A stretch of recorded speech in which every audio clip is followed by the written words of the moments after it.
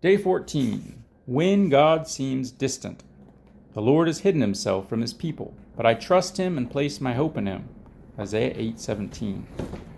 God is real, no matter how you feel. It is easy to worship God when things are going great in your life, when he has provided food, friends, family, health, and happy situations. But circumstances are not always pleasant. How do you worship God then? What do you do when God seems a million miles away? The deepest level of worship is praising God in spite of pain, thanking God during a trial, trusting him when tempted, surrendering while suffering, and loving him when he seems distant. Friendships are often tested by separation and silence. You're divided by physical distance, or you're unable to talk. In your friendship with God, you won't always feel close to him. Philip Yancey has wisely noted, any relationship involves times of closeness and times of distance. And in a relationship with God, no matter how intimate, the pendulum will swing from one side to the other. That's when worship gets difficult. To mature your friendship, God will test it with periods of seeming separation, times when it feels as if he has abandoned or forgotten you. God feels a million miles away. St. John of the Cross referred to these days of spiritual dryness, doubt, and estrangement from God as the dark night of the soul. Henry Nouwen called them the ministry of absence. A.W. Tozer called them the ministry of the night. Others refer to the winter of the heart. Besides Jesus, David probably had the closest friendship with God of anyone. God took pleasure in calling him a man after my own heart. Yet David frequently complained of God's apparent absence. Lord, why are you standing aloof and far away? Why do you hide when I need you the most? Why have you forsaken me? Why do you remain so distant? Why do you ignore my cries for help? Why have you abandoned me? Of course, God hadn't really left David, and he doesn't leave you. He has promised repeatedly, I will never leave you nor forsake you. But God has not promised, you will always feel my presence. In fact, God admits that sometimes he hides his face from us. There are times when he appears to be MIA, missing in action, in your life. Floyd McClung describes it. You wake up one morning and all your spiritual feelings are gone. You pray, but nothing happens. You rebuke the devil, but it doesn't change anything. You go through spiritual exercises. You have your friends pray for you. You confess every sin you can imagine, then go around asking forgiveness of everyone you know. You fast, still nothing. You begin to wonder how long this spiritual gloom might last. Days, weeks, months. Will it ever end? It feels as if your prayers simply bounce off the ceiling. In utter desperation, you cry out, what's the matter with me? The truth is, there's nothing wrong with you. This is a normal part of the testing and maturing of your friendship with God. Every Christian goes through it at least once, and usually several times. It is painful and disconcerting, but it is absolutely vital for the development of your faith. Knowing this gave Job hope when he could not feel God's presence in his life. He said, I go east, but he is not there. I go west, but I cannot find him. I do not see him in the north, for he is hidden. I turn to the south, but I cannot find him. But he knows where I am going, and when he has tested me like gold in a fire, he will pronounce me innocent. When God seems distant, you may feel that he is angry with you or is disciplining you for some sin. In fact, sin does disconnect us from intimate fellowship with God. We grieve God's Spirit and quench our fellowship with him by disobedience, conflict with others, busyness, friendship with the world, and other sins. But often this feeling of abandonment or estrangement from God has nothing to do with sin. It is a test of faith, one we all must face. Will you continue to love, trust, obey, and worship God even when you have no sense of his presence or visible evidence of his work in your life? The most common mistake Christians make in worship today is seeking an experience rather than seeking God. They look for a feeling, and if it happens, they conclude that they have worshiped. Wrong. In fact, God often removes our feelings, so we won't depend on them. Seeking a feeling, even the feeling of closeness to Christ, is not worship. When you are a baby Christian, God gives you a lot of confirming emotions and often answers the most immature, self-centered prayers, so you'll know he exists. But as you grow in faith, he will wean you of these dependencies.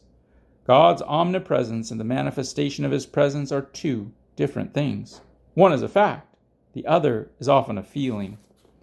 God is always present, even when you are unaware of him, and his presence is too profound to be measured by mere emotion. Yes, he wants you to sense his presence, but he's more concerned that you trust him than that you feel him. Faith, not feelings, pleases God. The situations that will stretch your faith most will be those times when life falls apart and God is nowhere to be found. This happened to Job. On a single day, he lost everything: his family, his business, his health, and everything he owned. Most discouraging for 37 chapters. God said nothing. How do you praise God when you don't understand what's happening in your life and God is silent? How do you stay connected in a crisis without communication? How do you keep your eyes on Jesus when they're full of tears? You do what Job did. Then he fell to the ground and worshiped and said, "Naked I came from my mother's womb, and naked I will depart. The Lord gave, and the Lord has taken away. May the name of the Lord be praised." Tell God exactly how you feel. Pour out your heart to God. Unload every emotion that you're feeling. Job did this when he said, "I can't be quiet. I am angry and bitter. I have to speak." He cried out when God seemed distant. Oh, for the days when I was in my prime, when God's intimate friendship blessed my house. God can handle your doubt, anger, fear, grief, confusion, and questions. Did you know that admitting your hopelessness to God can be a statement of faith? Trusting God, but feeling despair at the same time. David wrote, "I believed, so I said, I am completely ruined." This sounds like a contradiction. I trust God, but I'm wiped out?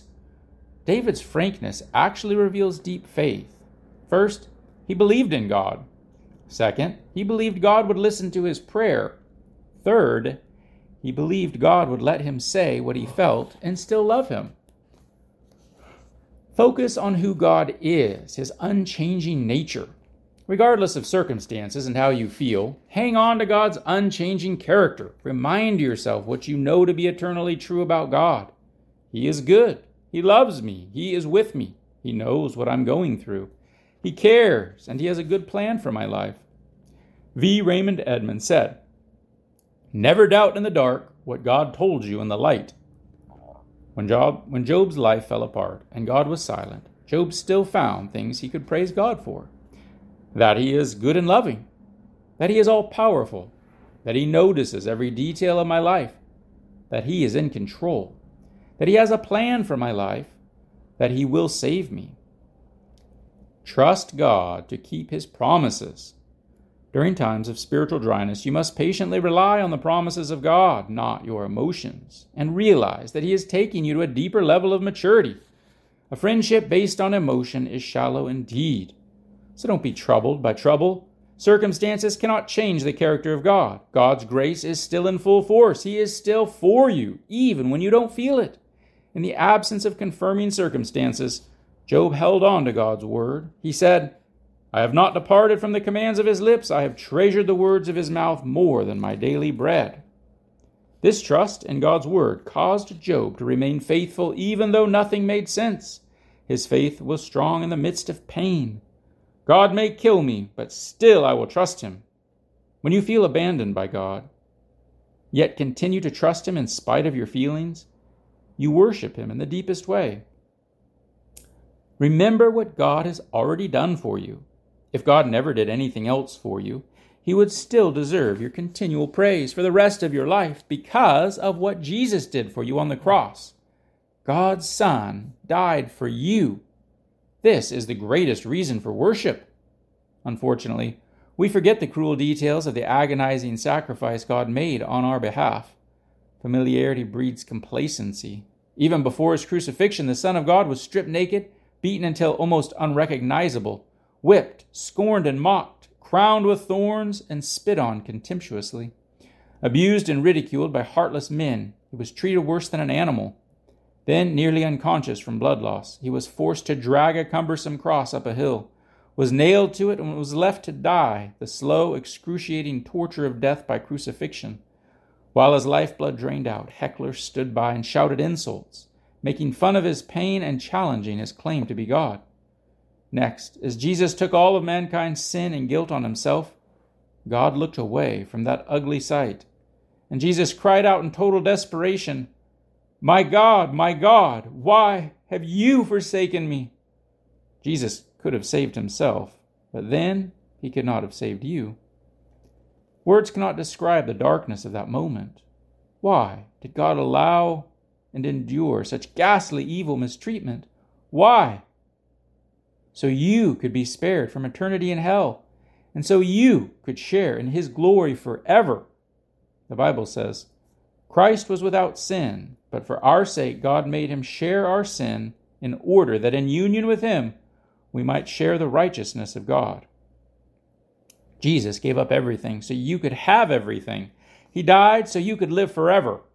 That alone is worthy of your continual thanks and praise. Never again should you wonder what you have to be thankful for. Day 14, thinking about my purpose. Point to ponder: God is real no matter how I feel. First to remember, for God has said, I will never leave you, I will never abandon you. Hebrews 13:5. And the question to consider: how can I stay focused on God's presence, especially when he feels distant?